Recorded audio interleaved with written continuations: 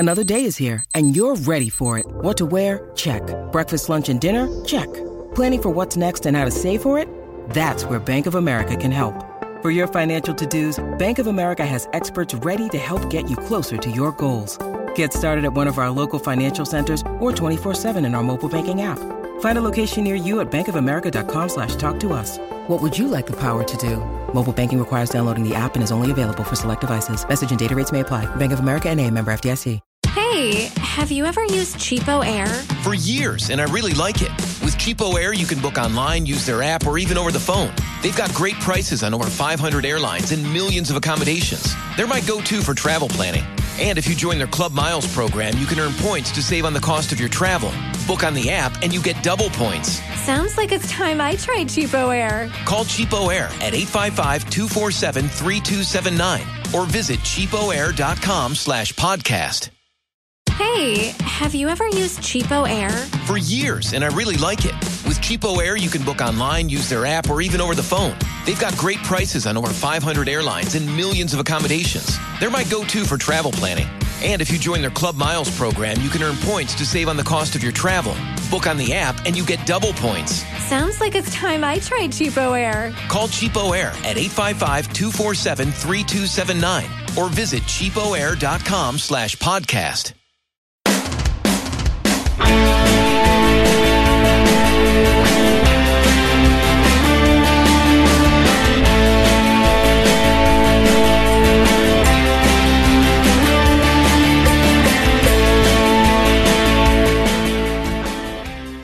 Not for the first time, Rangers were having a problem with the Scottish Cup. It wasn't quite at the levels of the great Bill Struce side, who, despite sweeping all before them so often in the League Championship, had to wait 25 years to win the Cup again. But it was now 11 years, and that was too many for a club so far in the ascendancy in Scottish football. To discuss how it all changed, and a wee bit more, I'm joined this week on Dominant by Andy McGowan. How are we, Andy? I'm great, man. Thanks for having me.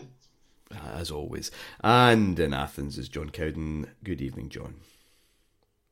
Good evening. I think this and the next 3 episodes, I think we just do those, and then after that it's downhill all the way. But tonight is in dreamland. It is a wee bit. You telling me you want subs for post 93? You're going to come back on and at Tannadice in your suit and just pick up the trophy?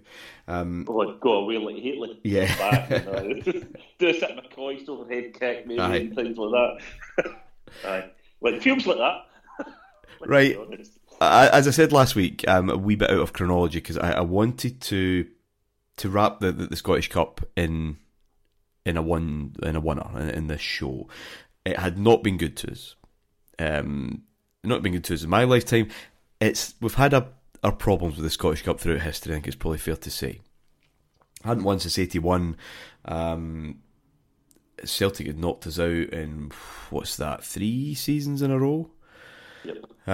So it's really becoming a problem. That final was in '89 was a bit of an outlier, really. So, given how strong we are in the league, surely this is going to be the year. Those hopes maybe dampened a touch by the draw, third round, where the Premier League clubs enter. Rangers are drawn away to Aberdeen, and a few things that, again, if you let hoodoos and curses really get into your mind, could derail you. For a start, the game was moved quite late on by Sky, who wanted to show it. It was moved to the Wednesday night before the traditional Scottish Cup weekend, and then the last weekend in January. So that was a late inconvenience. People would have gone anyway, of course, and we're very used now to getting up to Aberdeen, but it was quite late on. But then even those who thought, well, great, I can get to sit and watch this live, wouldn't get to see it live probably if it was on the weekend, were kiboshed because the Football Association of Ireland raised a complaint late on that this game would stop people coming to watch their league games that night, and it had to be transmitted as live later on. Don't think they would have raised that question if Celtic had been playing. That speculation, I guess. And Rangers had their own problems on the park. Mark Haitley had a bit of an injury, who had as discussed last week, absolutely dominated them in that league game. Rangers had a ready-made solution, that was Paul Rideout, but he was not registered in time because this was brought forward. So it was a bit of a calamity, Andy, around the game before it had even kicked off. Your recollections, were you allowed to make that trip up? Or did you watch it as live later on? I watched it as live later on. I was at school night and being a studious boy, I wasn't allowed to go. So to get back to your point about the third round and hoodoos and everything else, you're not really wanting to see Aberdeen come out the hat when I'm 16 by this point. Last time we won it was 1981, so I can't really remember Rangers winning the Scottish Cup. In fact, I can't remember Rangers winning the Scottish Cup. And so Aberdeen, as we've spoken about in this series, fairly, at times formidable opponents, especially up at Pittodrie, so that you don't want to go here. You do not want to go up there. This is the last place. You want to be better. You want Stirling Albion or something to kick off the run of the cup final. But aye. They weren't the as we kind of intimated last week on the show about the league game, they were not the Aberdeen that had, run as close as possible last season. Alex Smith was teetering now. He wouldn't survive much longer than this. Club legend Willie Miller would step up to that job soon enough. But it was a nervy night. John, an early McCoist goal. I don't think it was one of his best. He would save two of those, actually, until to the very last league game of the season at Pittodrie. So an early McCoist goal and yet another superb Gorham save late on. Again, all the on-pitch, off-the-pitch reasons that a weaker team could be affected by. But this was starting to feel maybe like a different Rangers. I had football training that night as a 11-year-old, whatever, with the radio on, and it felt huge because, this, in my lifetime, the Scottish Cup's an absolute disaster. Yeah, I was up that night. Actually, the car full. I was working in Edinburgh as normal and picked 2-3 guys up from the bus in Nepal at Falkirk High. Effectively got a police escort, or there was a flashing police car going at 90 miles an hour through Tayside, which I followed judiciously. But this is a very different season. This is a change from Souness in many, many ways. Even through Souness winning the league and everything, Parkhead and Pittodrie, let's face it, still can become a house of pain for us, which is very painful for anybody of my age who was there from the beginning of the Premier League, and we very rarely won up there or at Parkhead, and suddenly we've won twice at Parkhead and we've beaten them at Pittodrie, but you're still thinking Wednesday night up there, freezing, no Haitley. There are excuses for, but I know Gorham had a great save later on, very late on. They never really threatened. There was kind of shots, but it was very un-Aberdeen-like, which shows you how poor they were. Normally at Pittodrie, there would be, even when you were doing half decent, there would be a period when they'd put you through the mill and there'd be balls flashing across the goal, etc. It was actually a pretty dreadful game.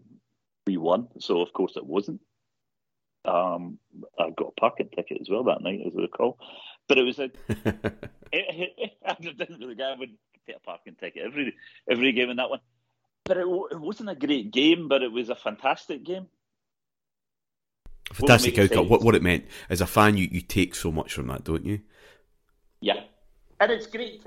This season, you win. Before this season, I've seen us beat Celtic by 2 goals at Parkhead once. We've done it twice in 2 games. I've seen us beat Aberdeen up there about 4 times in 20 years. And this season we do it 3 times on the...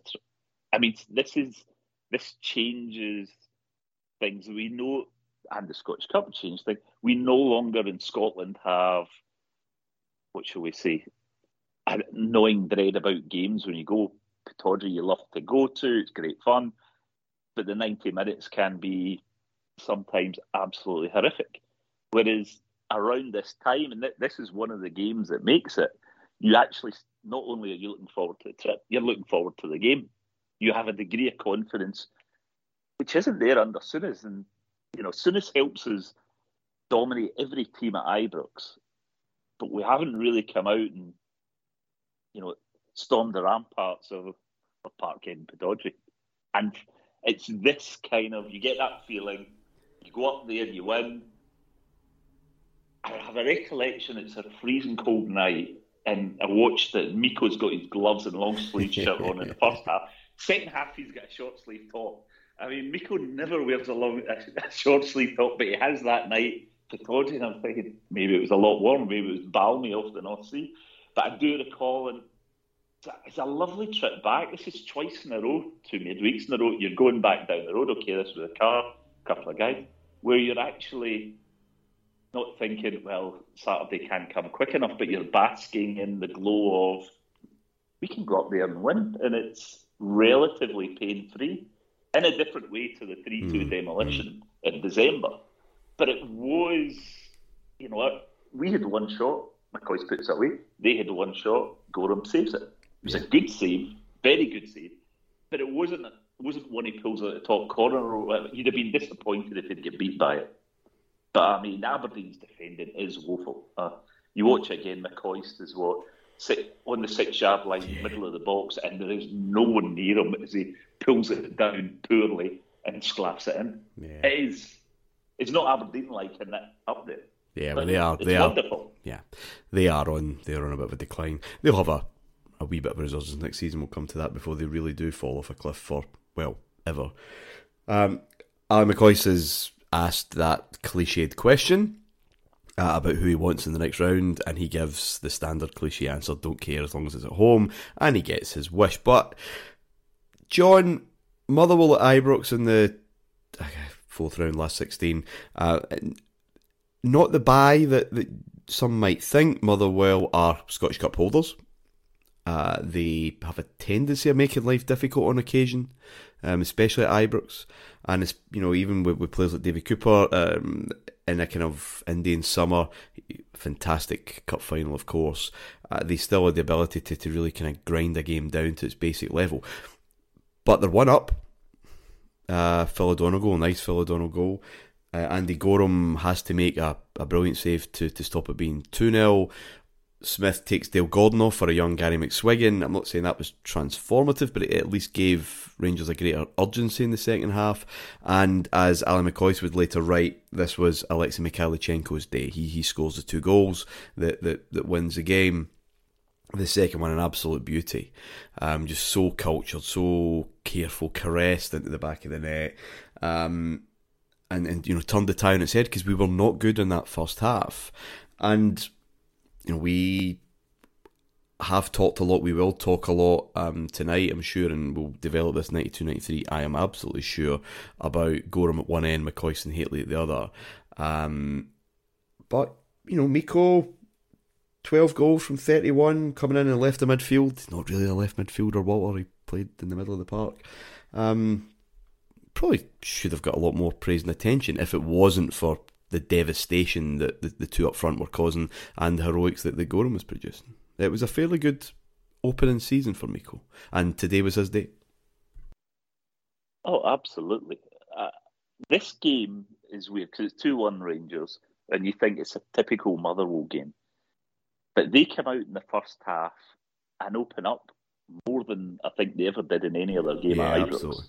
And I suspect McLean and Forsyth, the management team, knowing us as they do, and with a few ex-Rangers players dotted about, know that the hoodoo is there. They are the Scottish Cup holders. And they think, for once, we'll go out and give it a little go and see what happens.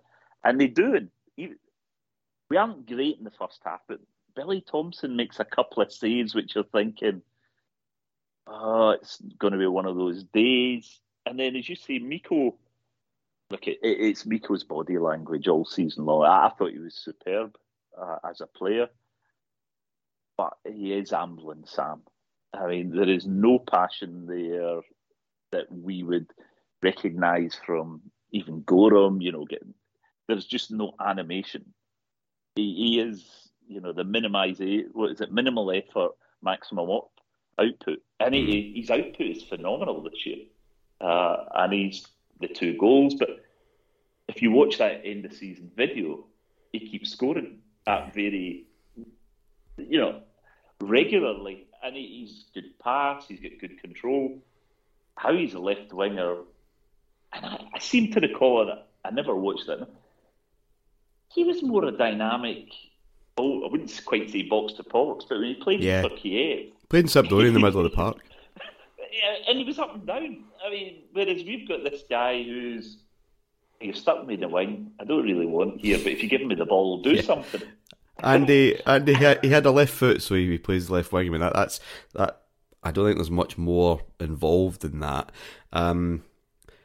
Rangers fans don't like languid, do they? They don't like that body language. They will revere someone who runs around an awful lot far more than they can than someone who can read a game, pick a pass, and actually be technically proficient.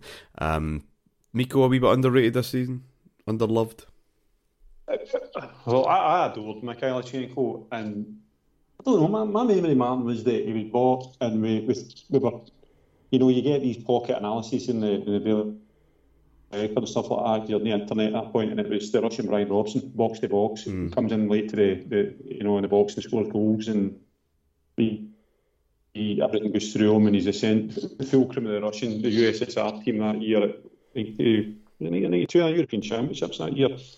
And he just won, was it the year before he won the league with Sampdoria? Yeah. Serie A league. And so, you're the actual signing him for £2 million, which was a lot of money at that time, was a big signal intent, because you're going to the best league in the world at that point in time and you're buying Russia's, best player effectively.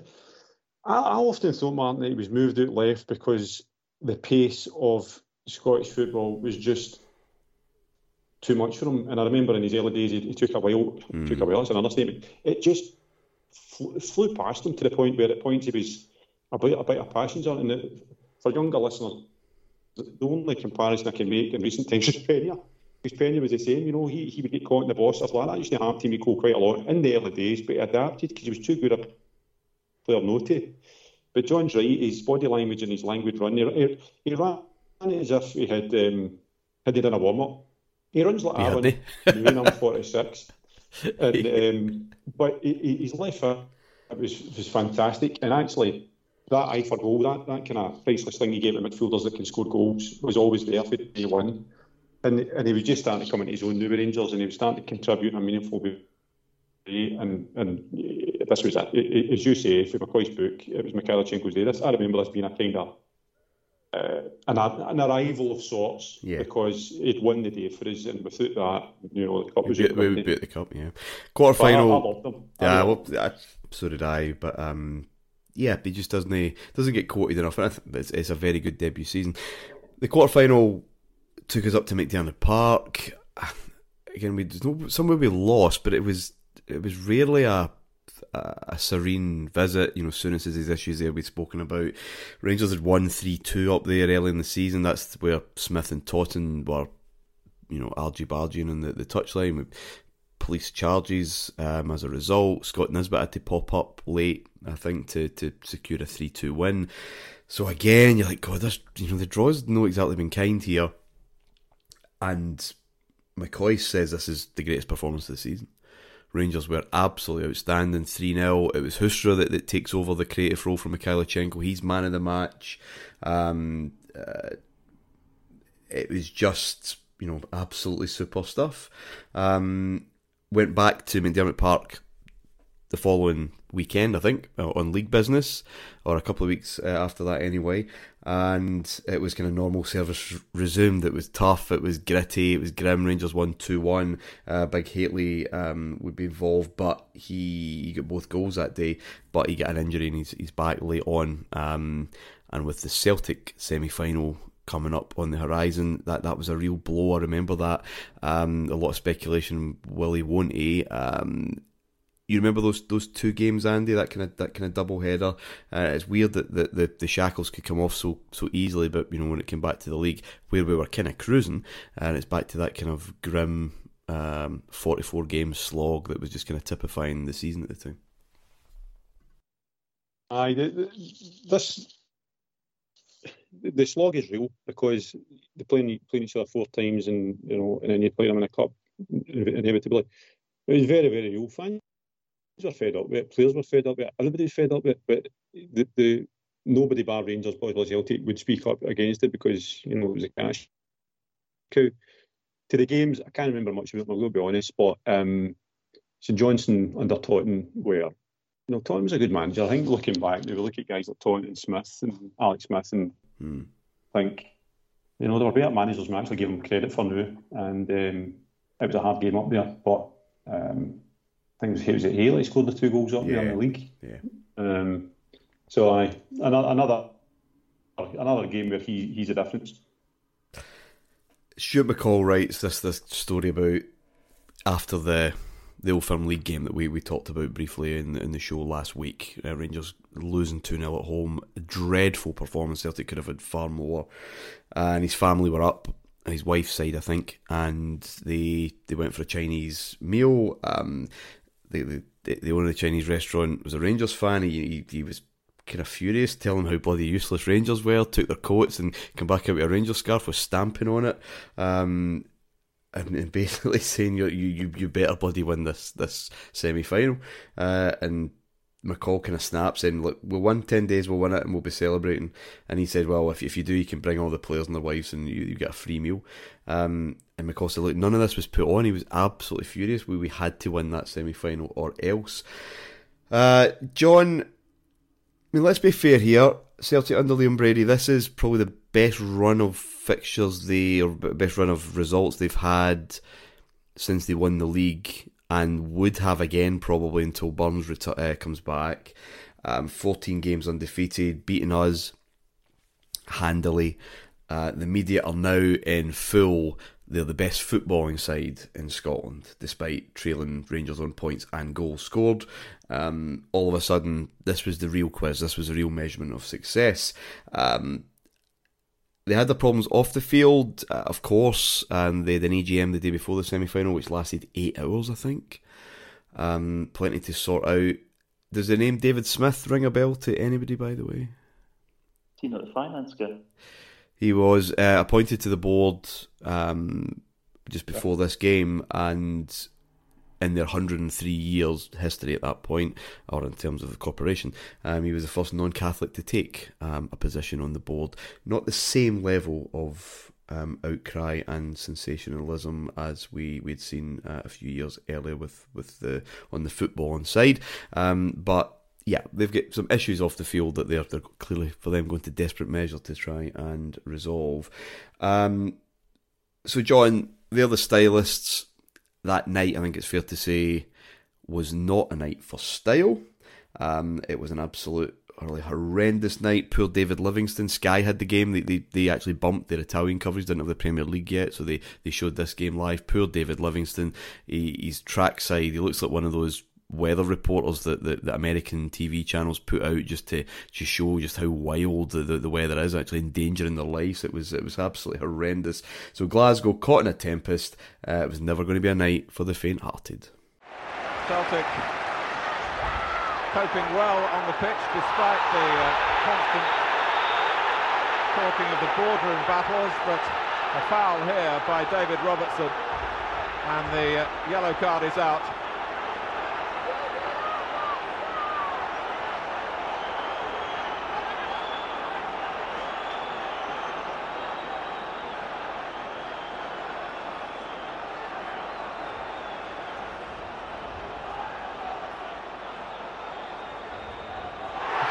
David Robertson has got sent off for that.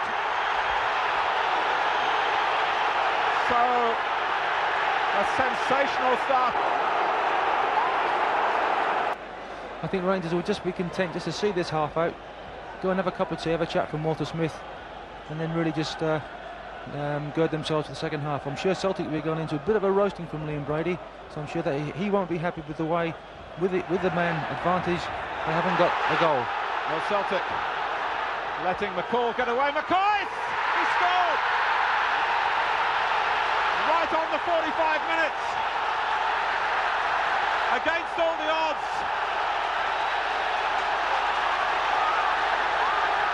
under scenes of extravagant celebration. McCoist is almost in tears of joy and disbelief. The 10 men have taken the lead at Hampden Park.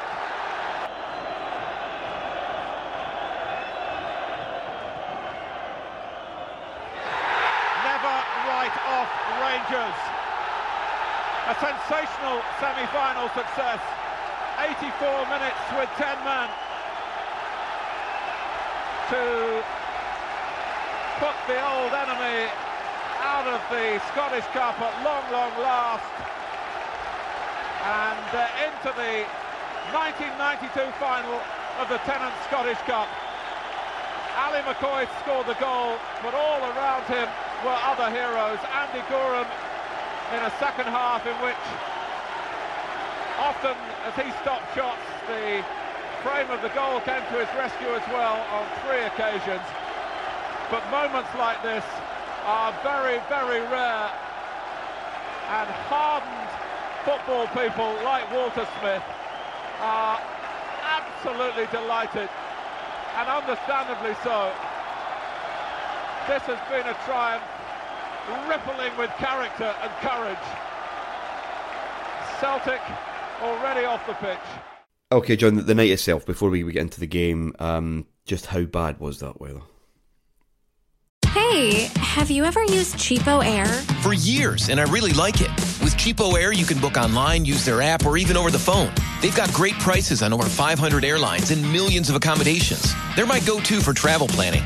And if you join their Club Miles program, you can earn points to save on the cost of your travel.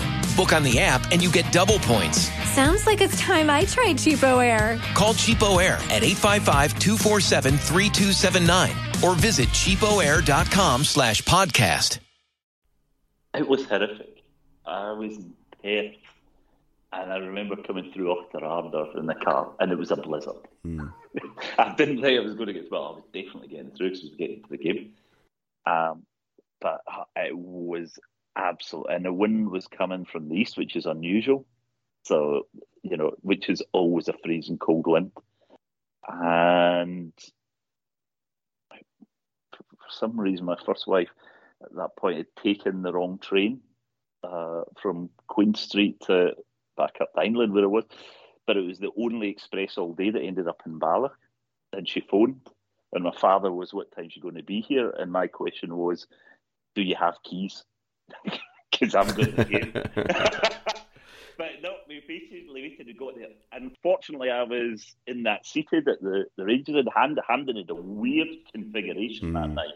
Because we had taken over, because we were seated, none of the rest of the terracing was. Did we not swing round beyond the halfway line? Yeah, we bet. It was a weird configuration, and there was a gap between the Rangers end and the north enclosure. But it was absolutely horrific. And, will I get there? She was going to be late. Haley, I remember, when it was the last minute up at Perth as well. Yeah. He went down. It was nothing. The game was won. It was done. And I can't even say it was a bad tackle. I think the guy ran. That was innocuous. Yeah. Down. Yeah. It was one of those nothing. You think you see him getting off and he's lying. You think, and then as the day goes by, you think, here we go. And he's not the only injury problem we've got. Why would we ever? Because there's Ian Ferguson either dropped, not playing. Miko's not about.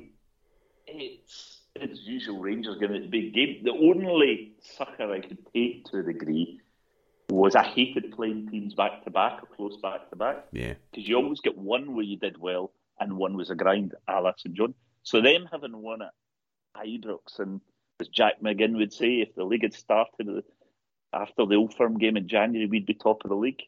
Yeah, but it starts in August, Jack. But and that kind of confidence, they love that. They love that whole, we can play with no pressure on. Because there is no pressure.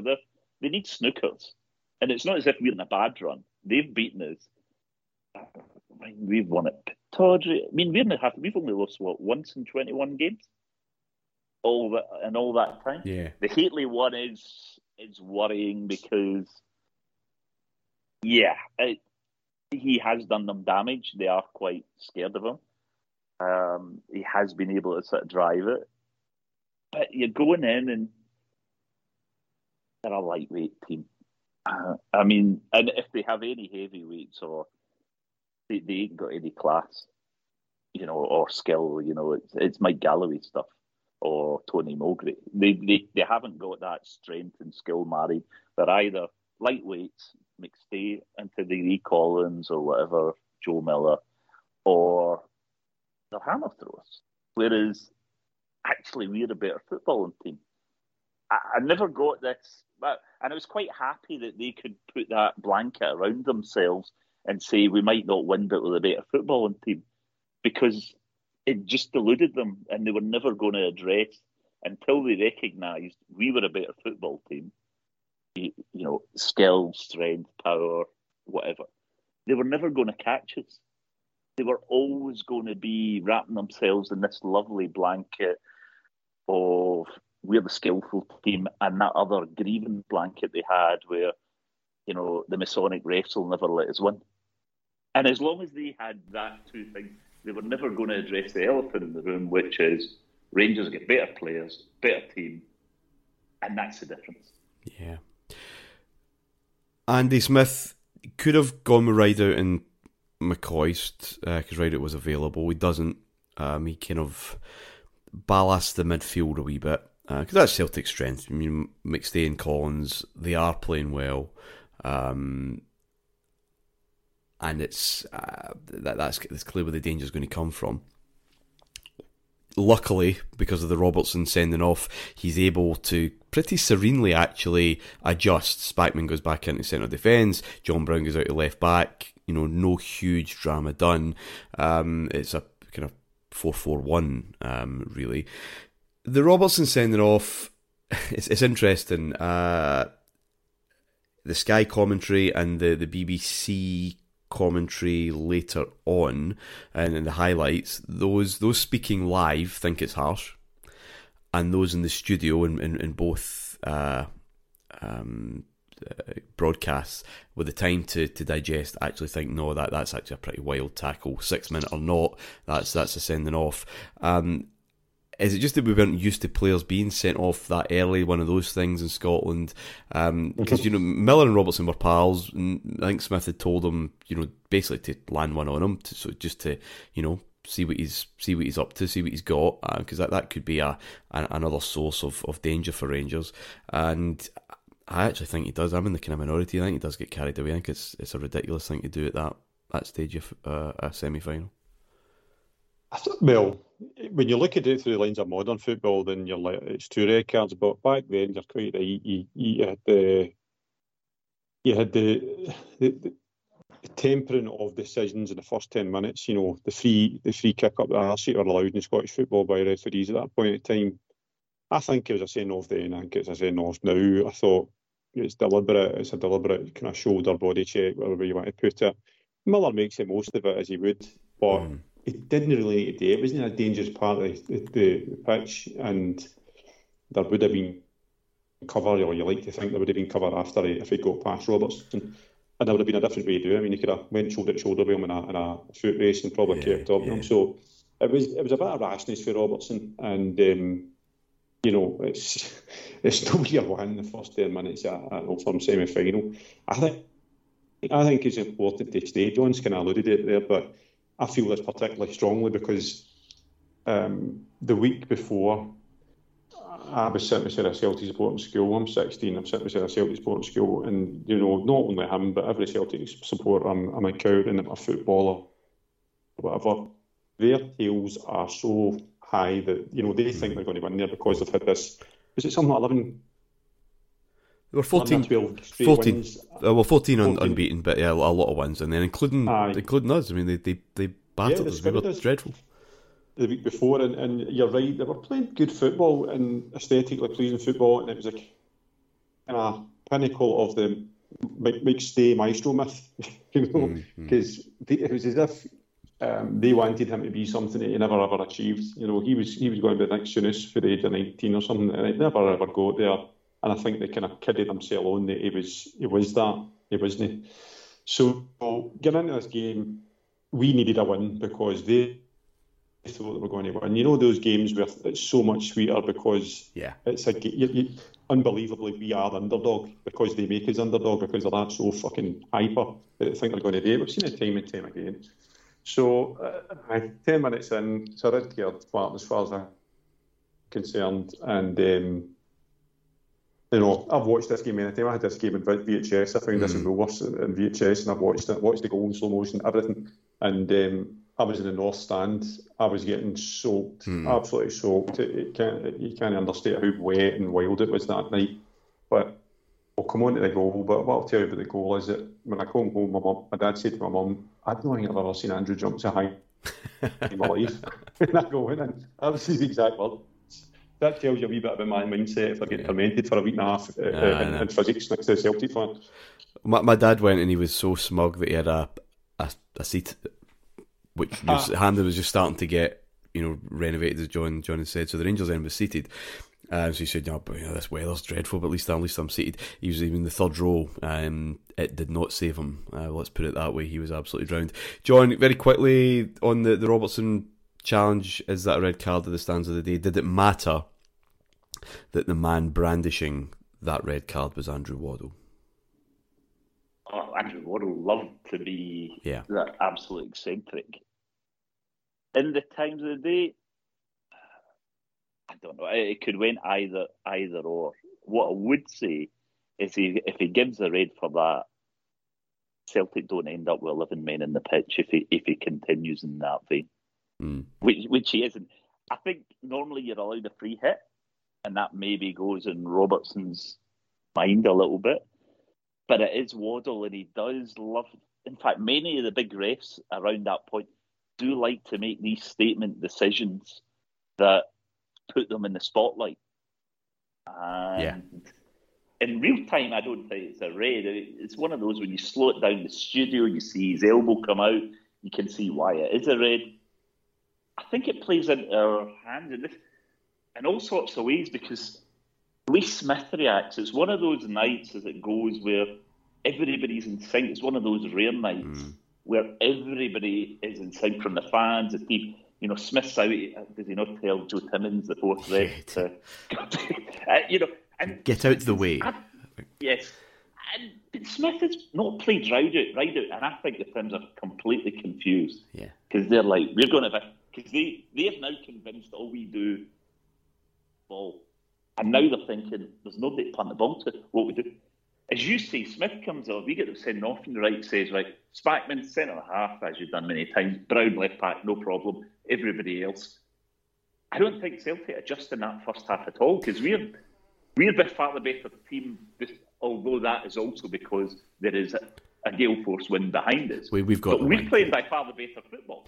But this is interesting, right? Because the wind is behind us, so it's right into Celtic. But for all the style and for all the cavalier and the aesthetics that we've heard about, it's crossball after crossball into a wind, and with a fairly comfortable defence now in terms of dealing with crossballs. Gorham is pretty much on his line, and Goff and Brown, Spackman now, they're going to deal with that. So it kind of plays into your hands. And again, for this ball-playing team of footballers, they get caught out. It's Brian O'Neill, who will be a source of much fun as the 1990s develop, who gets caught. And it's just this brilliant press with McCoist and McCall. And the interchange between the two of them. And listen, McCoy scores some brilliant goals in this season. He will outdo himself at the end at Pittodrie. But I actually think he scored few better than this. He does not have much to play with. I think Marshall's done pretty much his job. There is a tiny bit of space between what he can reach and the post. McCoy doesn't have any time to even set himself. It's all in this one fluid motion. And 10-man Rangers are in front. Martin Tyler is, as he was at that time, starting to just stamp these games with his kind of authority and kind of make them even more legendary. McCoy is almost in tears of joy and disbelief. And Dale Gordon's behind him, and Ali's celebration John, it's like Platoon. It's like that front cover. The rain absolutely teeming down, and he is almost in tears. This what a release from that kind of tension that the players must have felt after that start. Yeah, we needed a goal. The second half without win was always going to be like the Alamo, and to get the goal, we were playing good. And Ali's overcut. The other one I remember, I don't know if it's the TV or even at the game, is Archie Knox on the sidelines. Everybody is animated. It's quite... He's more Saturday Night Fever than Platoon, I think. Platoon, is that not Linwood #1 Platoon or whatever with the banner? But just even the weather has got one of those sort of Normandy beaches, whatever, feel, and it's just magnificent. I fortunately 2/3 of the way back in the Rangers end in a seat, so I am dry. I'm living your father's, what you say, dream, whereas he's way down at the front, where he's even lucky to see the game. But it's phenomenal. And the timing as well, because everybody said just before, but for us in that one, it just gives you something to defend in that second half.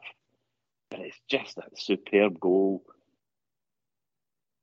in amongst this monsoon weather. I think that it's not something that they show in Sky where they show the rain coming off horizontally from one of the floodlights at the Celtic end. Yeah. That is no exaggeration at pitch level. That's a tempest. Which always strikes me. But that is Sky. Sky love us, and they love the atmosphere of Old Firm. So the volume of the crowd is not muted. It's my recollection, having watched that, but generally they like to ramp up the volume of the crowd because they actually understand how to sell a game to neutrals, which is to get the passion that's coming from the pitch and the terraces and pump it out through your TV screen, rather than let's dumb it down a la BBC. Yeah. Or the Milan Juve game that would follow this would have something else for the TV viewers, but those tuning in, and they did, they knew exactly what they were getting, and I don't think they were particularly disappointed. That lead is precious, John, and without it, I think you're right. 0-0 at half time. I think it's a completely different complexion. Archie Knox famously, of course, gets the ball boys, or gets one. Salute you boys Rangers fans, yes, we'll use a fiver for everybody. Just slow this game down, because Rangers are going to face Celtic, they're going to face the wind as well, and they're pretty much sitting in to defend, Andy. It is all Celtic. They're, again, very rarely from direct range. Joe Miller, he failed to kind of properly connect with the only chance he had when he got in behind Brown.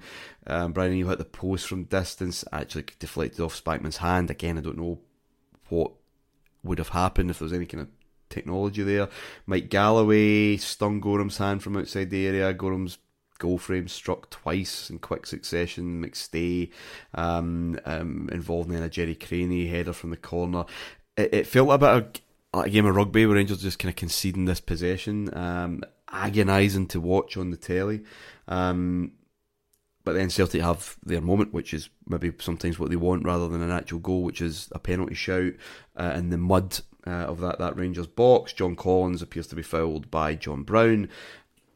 I think it is a penalty and it would be given today. What goes against him is the swan dive and the almost shaping simulation. He goes down to be contacted instead of just waiting for Brown to clean him out, which he probably would have done if he just stayed on his feet, and it would have been a penalty. Celtic would have probably not won the game at that stage of the game, but would have forced a replay. But he doesn't, and as it happens, Andrew Worrell gets to annoy all of Glasgow with a decision in the last 10 minutes as he had in the first. But as a fan at the game, sometimes I think it's better to be at the game. Watching on telly is just brutal, but those 45 minutes, you age rapidly. I was only 16. I had a bit of age there rapidly. So, I think I don't want to go back to goal too much, but see when you're talking about McCoy, when we talk about his goal up at Pittodrie earlier on, is it a sclaff and it goes in? And it was a sclaff, but his class go in. This is the difference. This is what makes him the ultimate striker. But this goal, I mean, anybody who's played football know that one of the hardest things in the game to do is a ball that's coming across your body and onto your striking foot. So not across your body, but onto it. So it's coming from his right onto his right foot, and it's slightly behind him. It was an exquisite finish. It wasn't a rocket or anything like that, but it was just too accurate for Marshall. So, we look back at McCoist now, and I think it would take it for granted about how good he was a finisher, and this was a perfect example. But I think it psychologically busted him at that moment because, we're doing it 10 men. As soon as Robertson walks off that pitch, they were expecting to win before the game. They're really expecting to win after he walks off the pitch. And then we get that goal just before half time, and all of a sudden, they've got 45 minutes to save this cup tie. And the one that sticks in my mind is the one that hit the post in the mud, bounces back out, and it's those moments you think, Christ, we're riding a lot, but also at the same time your brain's telling you, we're going to do this. This is written in the stars kind of style. My recollection of the Collins thing was, is this where he does a kind of Cruyff turn in the box? I think so, yeah.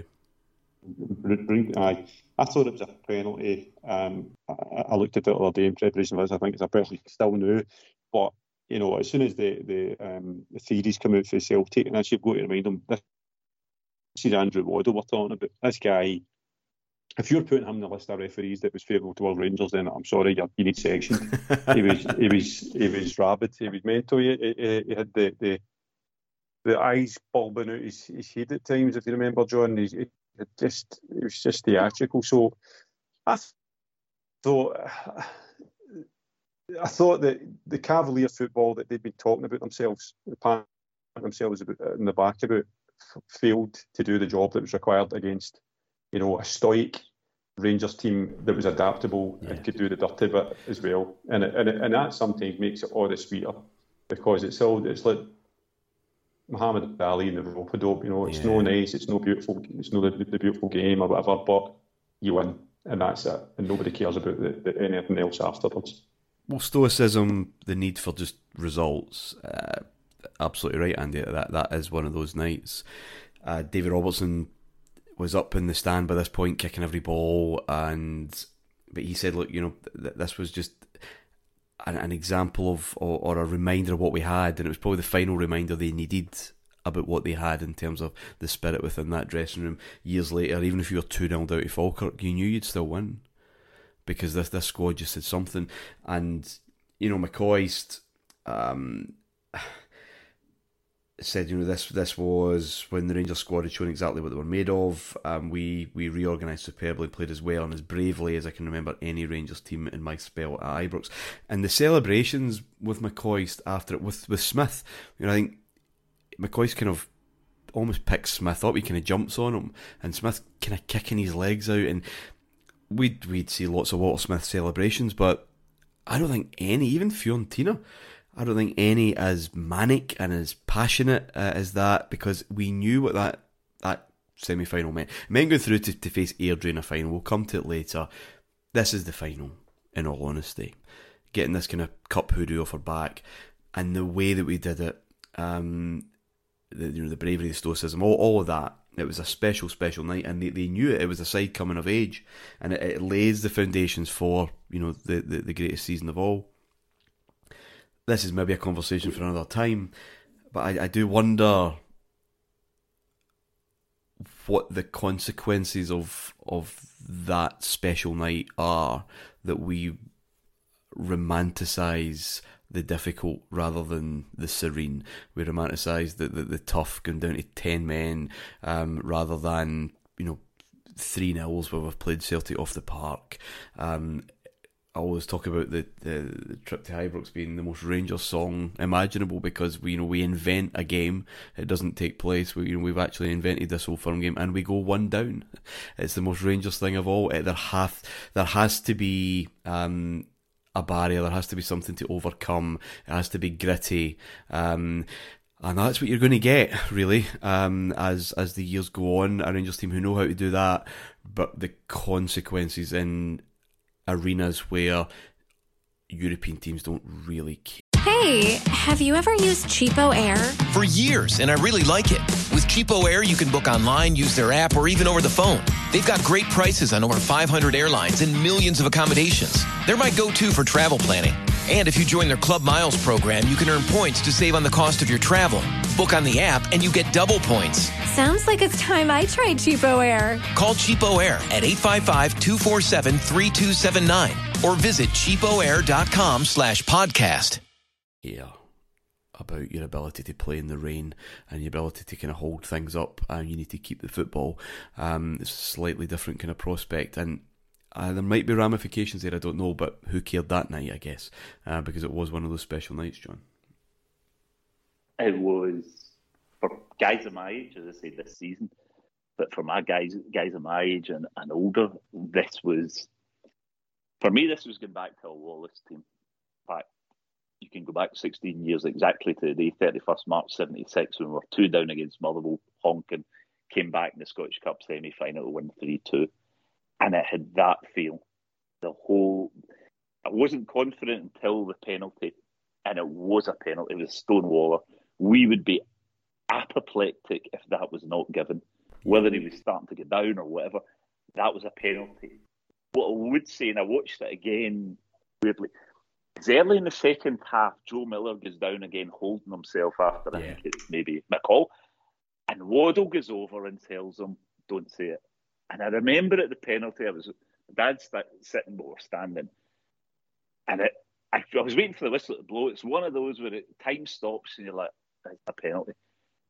And he just plays on, and you're actually still waiting for him to turn around and go, hang on a minute now. And I looked at my dad, and he just looked at me, because he's a referee and is fairer than anyone, unfortunately. And he said, obviously he doesn't think Robertson should have got sent off. I don't know. And that was only, he didn't say Robertson shouldn't have get sent off. But I do think there was everybody does it. We can criticise referees. Waddle was Edinburgh gynaecologist or whatever. But I do think there was something in the mind as it went on, and he thought, I'll balance this up. And after that, they're bust. They're complete. That is, the pressure's building. They're hitting bars, posts. And when that doesn't go in, and everybody, you can listen to the last 10 minutes, but obviously with headset, because the police will be around your house if you're in Scotland. They're singing for the Rangers end. It just builds and builds. Everybody is emotionally invested in this to a way that is just, it's a rubbish game, but it is one of those nights which, if you had the chance to go back and live, it's one of the games you would pick, just because of what goes on, as you say, McCoy with Smith, dancing about, I mean, Smith occasionally loses it, but to see him celebrate like that, it's just, everybody's in it. I mean, as Andy says, just give us a cup just now. It's Airdrie, they wouldn't mind. There was 2 Airdrie players sitting behind. It was Alan Lawrence and Smith, I think, was a bit behind us, the Rangers, and they were looking at each other after it went to, we were 1-0, 5 minutes to go, and everybody's standing. They were trying to sit, and they were looking at each other going, what on earth is going on here? It is just one of those. What is the consequences? I've got slightly different views, but we can talk about night 3, night 4, whatever. But this is a night when everything comes together as a team. It's just one of those nights. It's one of those nights you go back to. Not quite at Leipzig levels, but it's getting close, because you see Archie, you see Walter, Andy's higher than he's ever jumped in his life. I think me at the age of 26, I balance on one bit of the seat. Don't know why they seated him there at that point with his foot in the other. And I'm giving it with John Gilligan, who worked in the same company at this point. And it is one of those nights. Unfortunately, you got to walk back to the car in this rain, but do you really feel it? You go home, you watch the highlights on BBC, you get the VHS video, and Sky is much better. Hoggy's got it on his channel. Yeah. The Sky commentary, much better on every level. Big Butcher? And it's just, well, he has to. I mean, because it's Martin Tyler. Sky love us. I mean, even the way Richard Keys is going, well, was it really? I mean, I don't know why. Maybe they weren't biased, but it feels as if Oh yeah, I know. To do well. They really, and we're used to seeing hearing Jock Brown and whoever else, doing us down. Yeah. And Sky talk us up. Yeah, we would say it's what we deserve, but they talk it in, Martin Tyler, what a goal by McCoy in tears, this will go down what is one of the great nights in Rangers history. They're getting caught up in the passion in a way that Scottish TV doesn't. It's like next season, I always preferred listening to Brian Moore and Big Ron than Jerry Meany and whoever was on the other side. Because they get it. They don't have any, let's not upset the Tims or let's not build up Rangers. They call it as they see it, which is, this is a fantastic night in Rangers history. How have they managed to do it? What are Celtic doing? And Celtic are dreadful. Silky football is awful. They only look dangerous when Galloway comes on and starts firing it from about 40 yards out. We play more football in that second half than they do, with this quick break. So when it's against us, we don't have the legs. But we are busting out on a regular basis. They are dreadful. Yeah. But this Celtic are dreadful. Yeah, we will get to know this pattern that you might see a bit of a mini resurgence, but when it absolutely matters, because the league game didn't. Rangers 10 points clear and very comfortable above Hearts as well. This was something that they could save. They could save their season and give Brady a bit of a platform, going on, and they freeze a bit. Now they have their chances and they should have been level from the penalty spot, etc., etc. But they don't quite play with that fluency that they've had. But again, who is going to do that on that night? A few observations just before we kind of move on. Again, Stuart McCall's involved in creating a goal by stopping something and then springing something immediately. Very much providing that link in the midfield, which I think is forgotten about as time goes on. McCall does more of the battling and the run about than perhaps that linkage, but very, very important that season. David made a good point. It's something I have a lot of time for, that he seems to put this season and next season as a winner, really. 91 to 93, the same kind of players, the same kind of ethos, and there's a real consistency once this season gets up and running, really. I do see where he's coming from. It forgets, though, that two huge players next season have a really poor 91-92 for reasons of fitness and form, and that's Durrant and Ferguson. And they're starting to really get it on the record hotlines and in the fanzines and whatever. Ferguson, I think Durrant gets all the leeway in the world given how much he was loved before the injury, and then that injury as well. But both will be huge parts of the season to come. Wee bits of McCoy and Hateley. For a few people, I think McCoy's restoration as the king of Ibrox really comes with his golden boot for his sensational 34 league goals, in addition to the players and writers player of the year. Should note that the European Golden Boot, the actual award was done by Adidas, basically because they sponsored Rangers. Adidas and L'Equipe had given up on it because there was just some absolute nonsense winners, and I think the Cypriot League had protested Darko Panchev's award and said, you know what, this is imbalanced, you really need a weighting system here.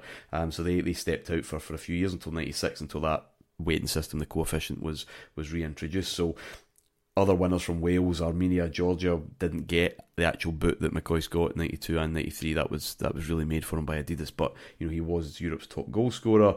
But I would argue that his restoration is really when he signed a new contract. He still had a couple of years left, but like Hateley done it the week before, Rangers are planning for the future. They're getting these guys tied down, and if someone like Trevor Steven, if they wanted to go, it was going to cost someone to get it. You couldn't let these contracts run dangerously down, said David Murray. A wee dig at Celtic and Paul McStay, who were in that kind of position, but this was a sound position for a chairman who at the moment was riding a big crest of popularity at the time, but such prudent foresight wouldn't last forever. For Hateley, who had a great season as well, of course, and a bit of football and frustration.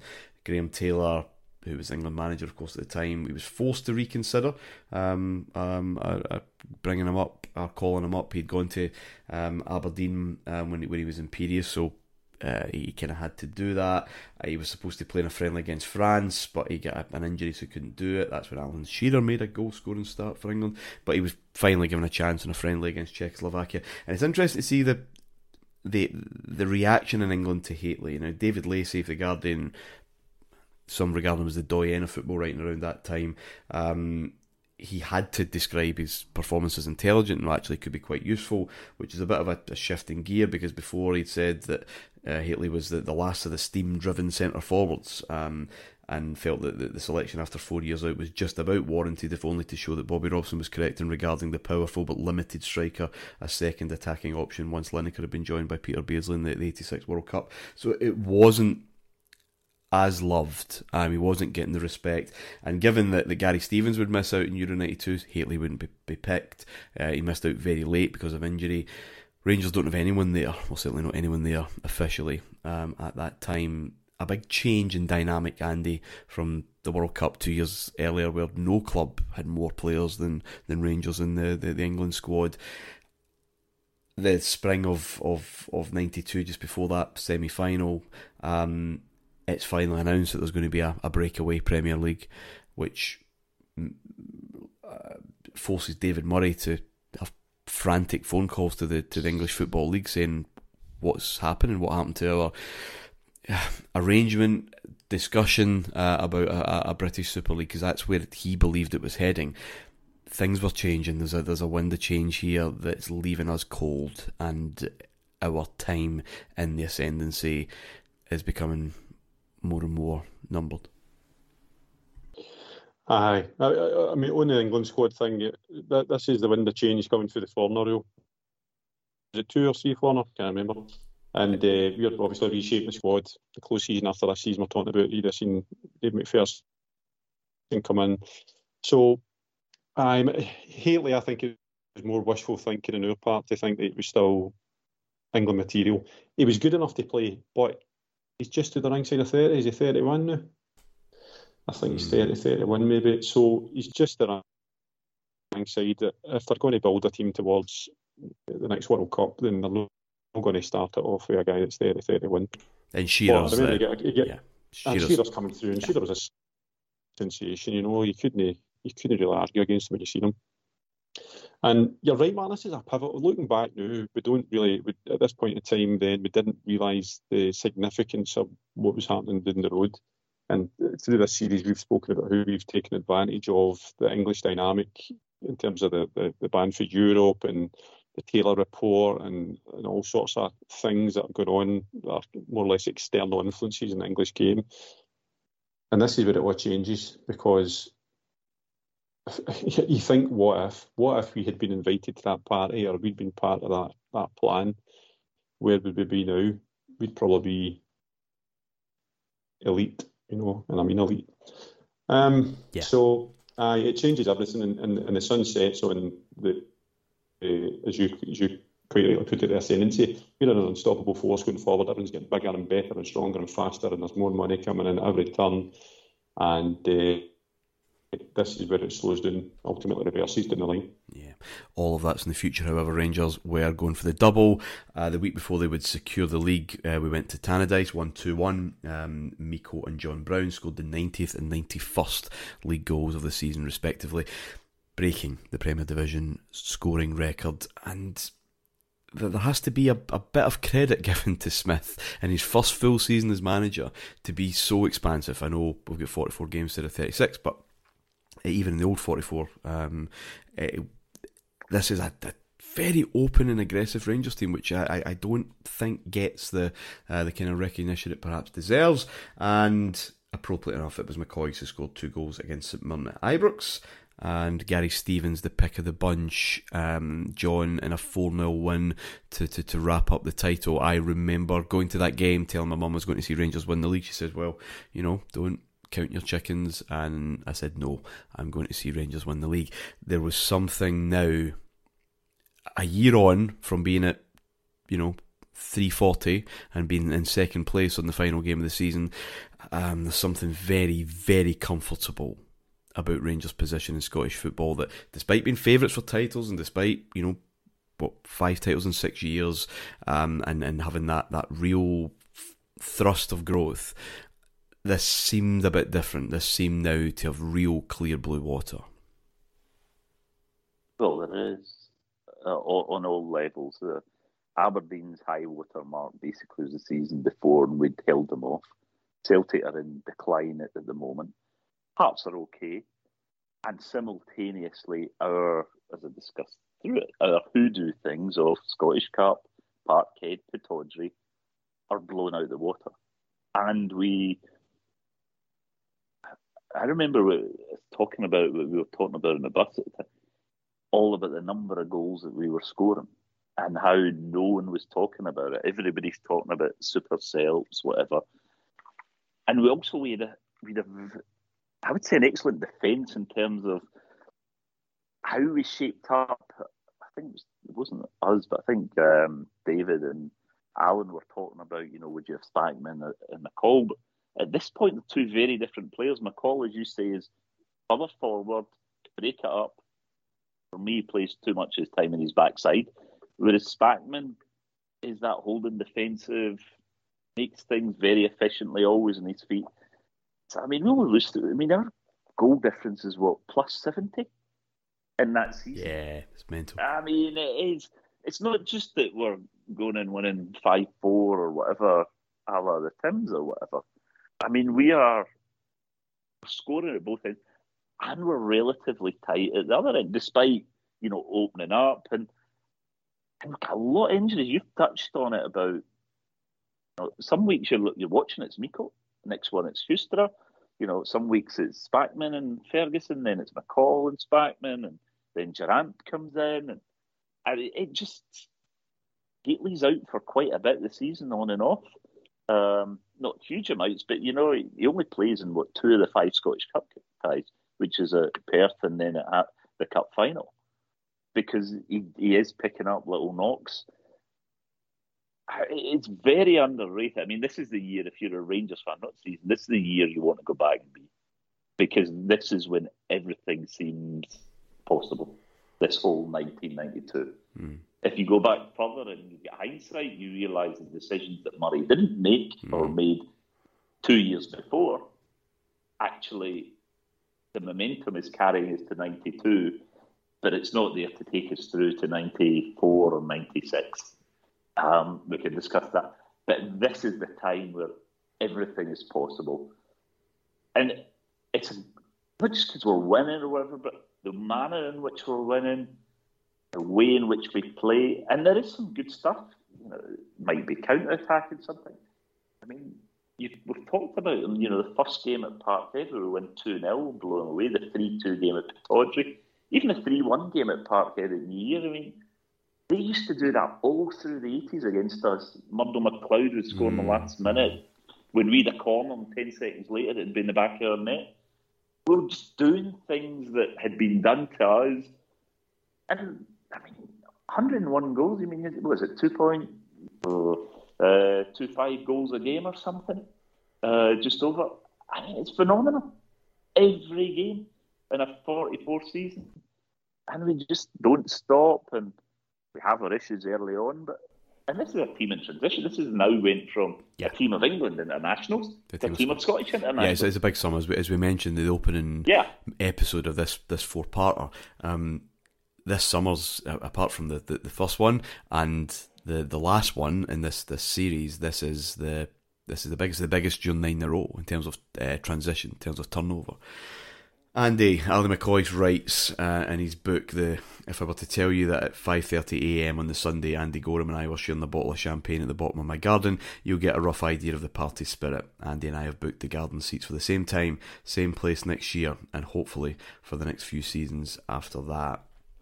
We're also recording this the day after Andy Goram's sad passing, but those two who have had their fair share of tribulations in the last year, 18 months to be celebrating is quite apt. And that feeling from the players that this is something that they could probably be doing over the next few seasons, because, well, who's going to stop? Is that how you as a 16-year-old felt? Because none of us, not even John, someone that old, has seen 4 league titles in a row. This is new territory. I think there's eternal optimism there because it's well founded, and it's well founded because, as you say, Martin, look at the Gorham situation. He had a torrid time at the start of the season. If that was to happen nowadays, then I think the pressure would become intolerable, because the margin for error between a Rangers and Celtic league title race that needs to stay alive would make it impossible to persevere with a goalkeeper that would make mistakes like he was. So there was that. It's too easy to say there was a margin for error, but there was, and it was born out of a couple of things: your superiority in terms of squad and player quality, and also you still had a couple of teams there that could challenge for second place: Hearts, Aberdeen, Celtic sometimes. So you kind of felt that strength was always going to come out over the course of a full season, but it still had to be done. And I think, Rangers is littered with players like Gorham, Haley's another one, or Coist, that have come through really hard times and been stronger for it. And it's old adage: if something was easy, then everybody would be able to do it. So yeah, I used the word stoic earlier on. Stoic was just one of the qualities this team was fostering. And John alluded to the fact that defensively we were very sound, we were adaptable, we could do different things, we had multiple ways of playing. We didn't just have one way of playing or having to play firing on all cylinders to win a game, which is kind of where Celtic were. They had to play well to win a game, and they had no other kind of backup plan in terms of changing the game plan up. So the future looked good. You get into that Scottish Cup final and they're wearing a new strip, and they look like a team for the future. It's Adidas. It's that new strip template. It's fresh. There's only so many teams that have got that template. They're usually the best teams in Europe. Yeah. Andy, we can't. I don't want to derail by a strip show, right? Because we have an excellent strip show on this network. Be careful how you take that heading. But I can't emphasise enough just how big a deal. Well, financially, that deal was huge, but how big a deal for a kid to be going to pick up that strip. I got it. I think Greaves were giving away a free Adidas Tango ball with the first 50 Rangers strips they sold that day, and I made sure my dad was early at work that morning to pick that up.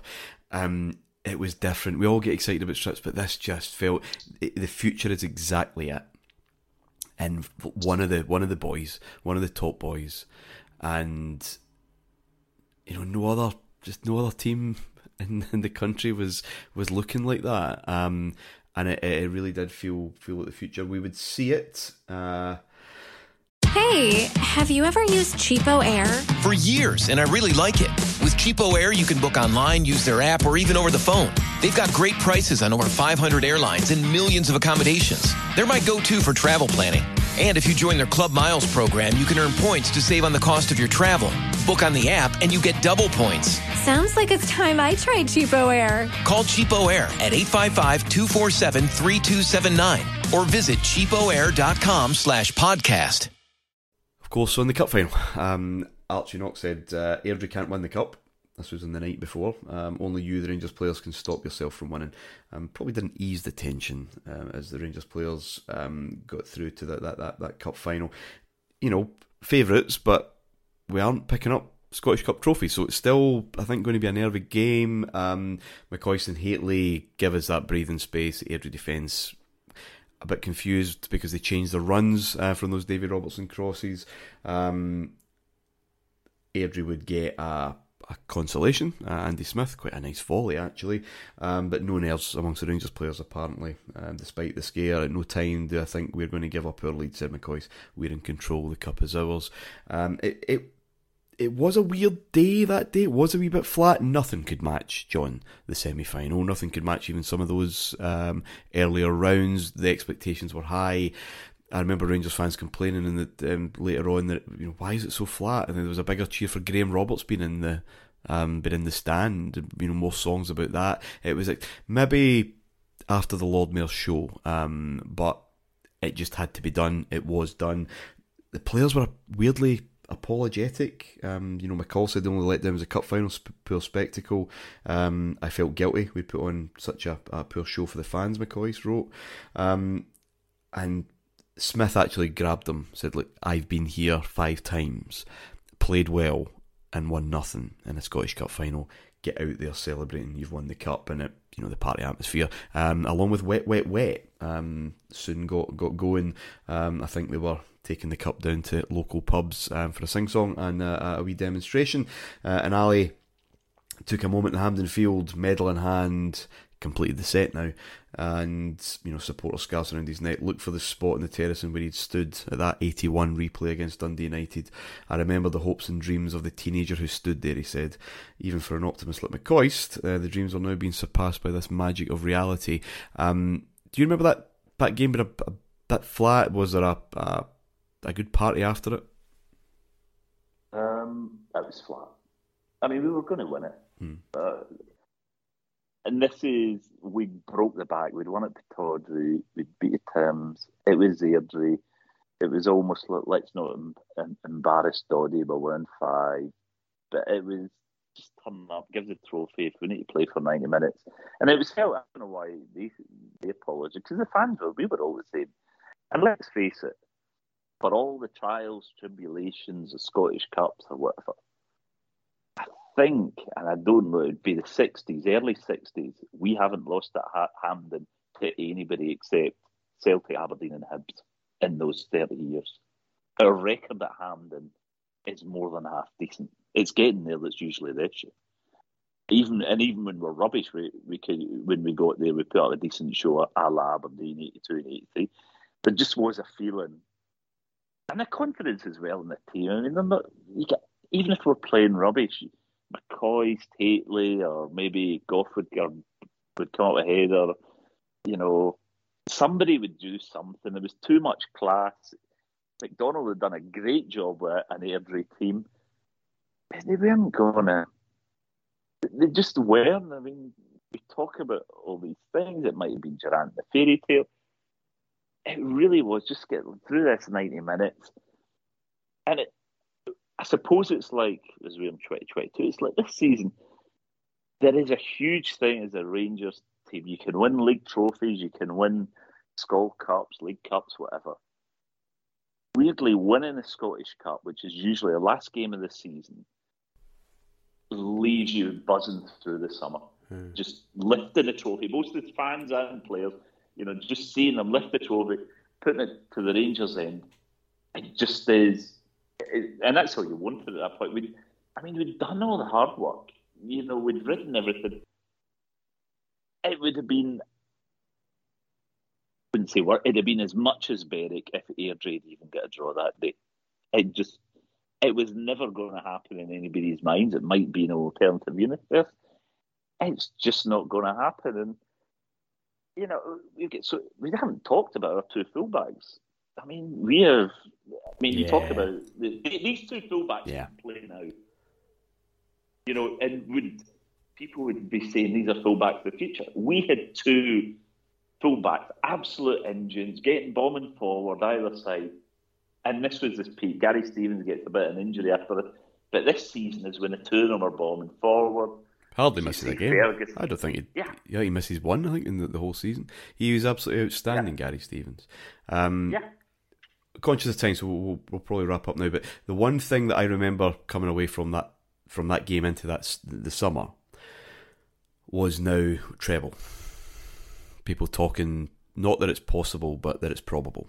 That would be now that monkey's off the back, so we can go and win everything. That was an aberration in that semi-final in the League Cup against Hibs, but here we're going to go. I won't spoil it, but it's a possibility as we get through 92-93. Guys, thank you for your time tonight. We're halfway through our epic journey from 86 to 98. Just a wee bit of info on the book, which is now 2. It was supposed to be 1 book, was far too big, as a publisher's asked me to do 2, and I have picked this moment to end, not because it's very neat and arbitrary, but I think there are two stories to tell. And I'll get into why.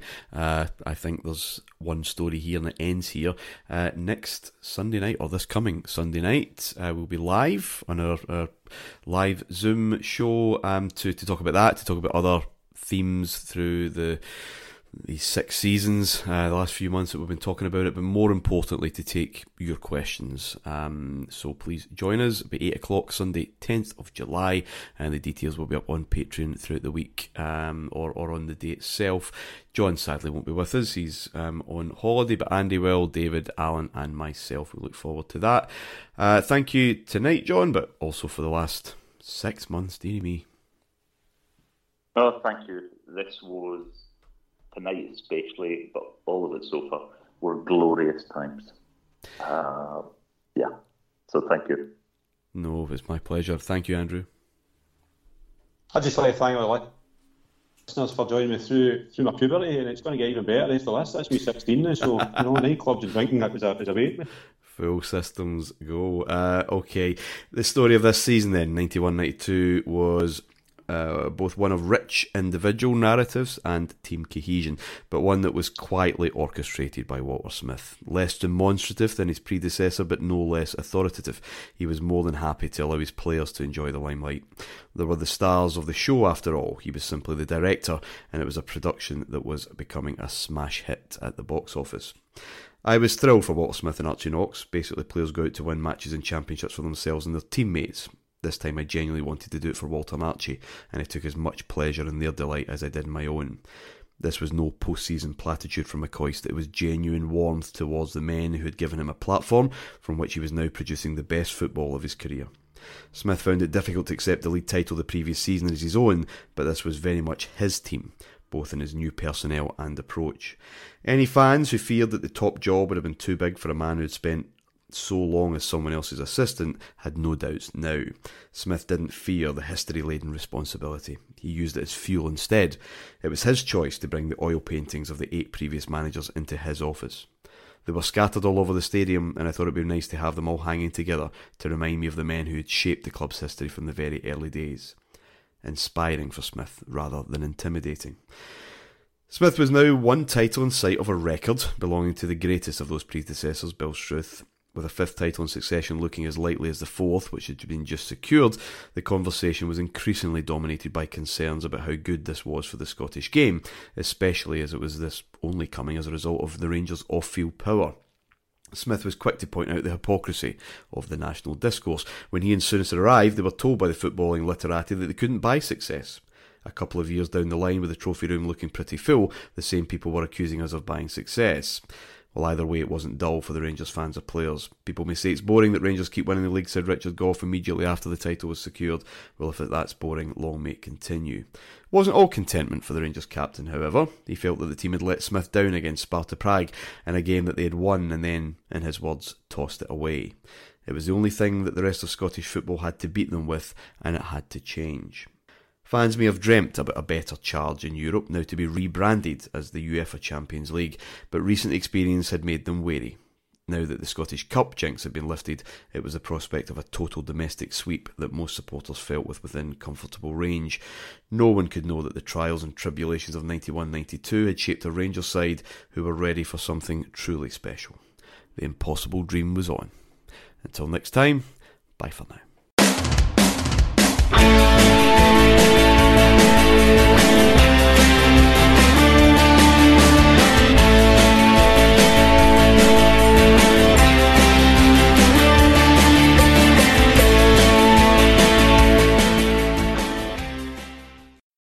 Sports Social Podcast Network.